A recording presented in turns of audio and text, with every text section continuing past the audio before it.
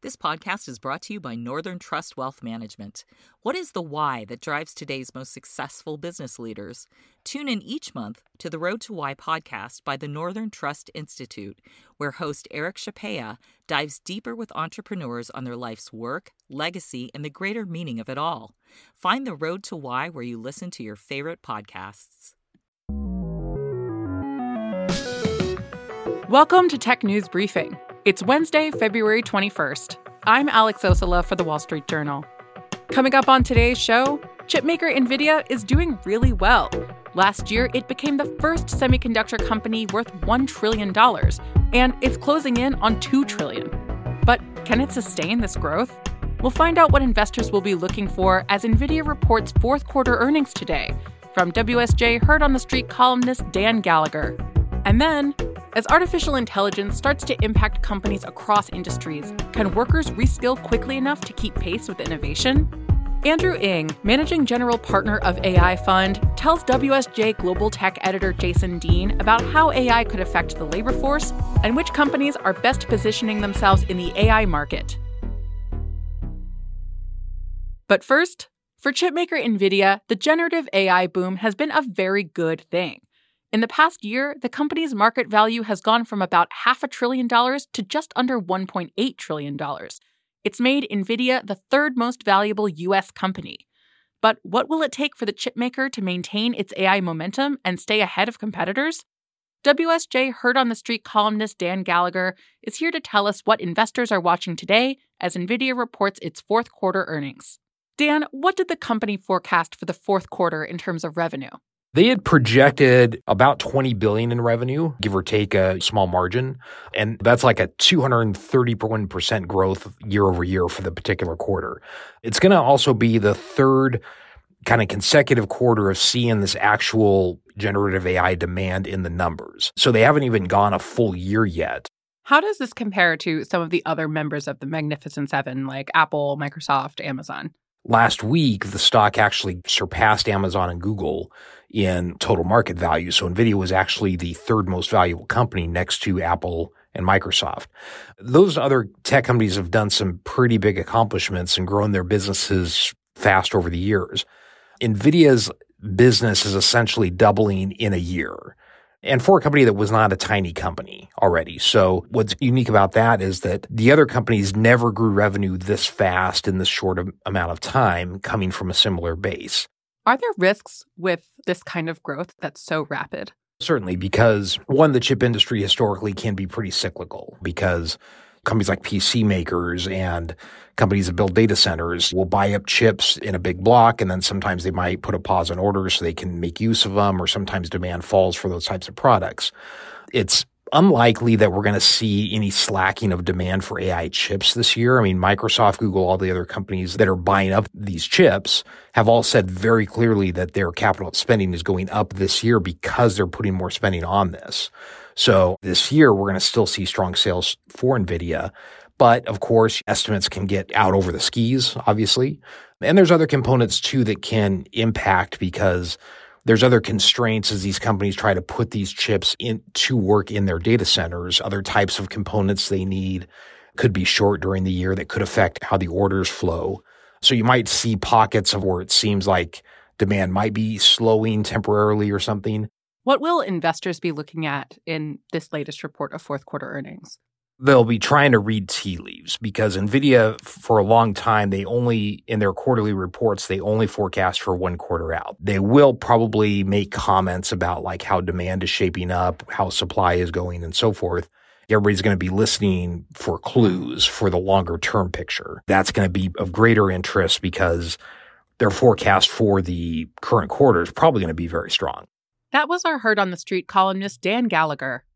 For more of your daily tech headlines, check out TNB Tech Minute. That's right here in the Tech News Briefing feed. Coming up, what if the key to succeeding in a workforce disrupted by AI is learning how to use it? That's after the break.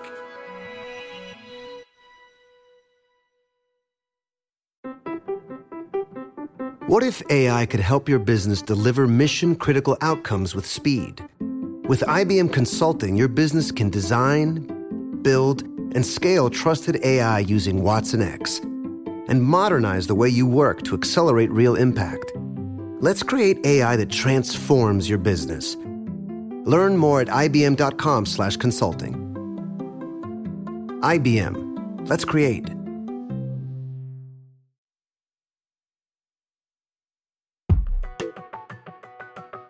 We're already seeing the impact of AI across industries. Companies are figuring out how to integrate the technology and, in some cases, increasing automation. As AI keeps on innovating, how will it change the workforce? Andrew Ng is the founder of DeepLearning.ai, managing general partner at AI Fund, and the founder and CEO of Landing AI. Ng was also the founding lead of the Google Brain team. He spoke about the future of AI in the workplace and more with our global tech editor Jason Dean at the WSJ CIO Network Summit on February 13th. Here are highlights from their conversation. Andrew, thank you so much for being here. To start, what would you say are going to be the biggest positive and negative impacts on the workforce from AI over the next, say, 5 years? I think it will be a massive productivity boost for existing job roles, and it will create many new job roles. There will be some job loss, but I think it may not be as bad as people are worried right now.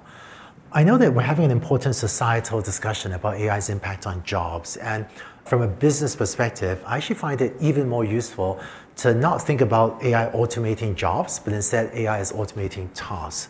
So it turns out that most jobs you can think of as a bundle of tasks, but I found that if you look at the jobs and break them down into tasks, then analyzing individual tasks for potential for AI automation or augmentation often leads to interesting opportunities to use AI. But what will happen is not that AI will replace people, but I think people that use AI will replace other people that don't. The hallucination problem, the accuracy concern, is that fixable with AI, or is it more that we just have to learn to use it the right way and assume an error rate? Yeah, so I myself do not see a path to solving hallucinations and making AI never hallucinate in the same way that I don't see a path to solving the problem that humans sometimes make mistakes. But we've figured out how to work with humans and for humans and so on. It seems to go okay most of the time. And I think because generative AI burst onto the scene so suddenly, a lot of people have not yet gotten used to the workflow and processes of how to work with them safely and responsibly.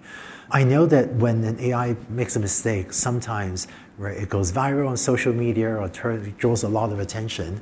But I think that is probably not as bad as the widespread perception. And I'm not saying that it's never a blocker to getting things deployed, but I'm seeing tons of stuff deployed in very useful ways. You've been involved in AI for decades, and the technology's been through multiple hype cycles and declines and winters, AI winters. And what do you think is different about this moment? Compared to 10, 15 years ago, we've not really had another AI winter, right? I think it's been growing in value.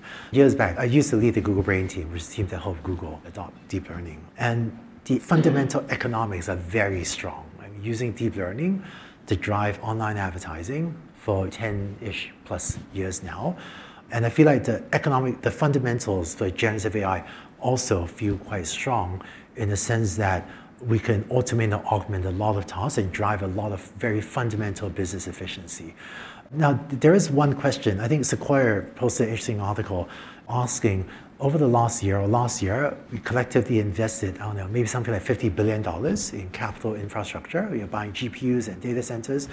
And I think we better figure out the applications to make sure that pays off. I don't think we overinvested, but to me, whenever there's a new wave of technology, almost all the attention is on the technology layer. But it turns out that for every wave of technology, for the two builders like these companies to be successful, there's another layer that had better be even more successful, which is the applications you build on top of these tools, because the applications that better generate even more revenue so that they can afford to pay the two builders. And for whatever reason, societal interest or whatever, the applications tend to get less interest. What is the effect on the power dynamics in the tech industry and the economy more broadly? And to what degree is this a technology that is just going to make Microsoft and Amazon and Google, et cetera, more powerful than they've ever been before? I think the cloud businesses are decently positioned because it turns out that AWS, Azure, GCP, those are beautiful businesses. They generate so much efficiency that even though I may have a huge bill I need to pay them, I don't mind paying it because it's much better than the alternative most of the time. But they also are very profitable businesses. And it turns out that if you look at some of the generative AI startups today, the switching costs of my using one startup's API versus switching to AWS or Azure or Google Cloud, the switching costs are actually still quite low. So I think a lot of the cloud businesses will do okay selling API calls and integrating this with the rest of their existing cloud offerings. How concerned are you about the hardware bottleneck and the lack of GPUs, TPUs, and NVIDIA's relative stranglehold over the last year or two? And what do you think of Sam Altman's plans to raise potentially trillions of dollars to solve this? Sam was my student at Stanford way back, so I've known him for years. He's a smart guy, can't argue results. I don't know where we find $7 trillion. That lets you buy Apple twice, right? More than twice. Yes. It's an interesting figure to try to raise. I think in a year or so, the semiconductor shortage, I think it will feel much better. And I want to give AMD credit, AMD and Intel maybe.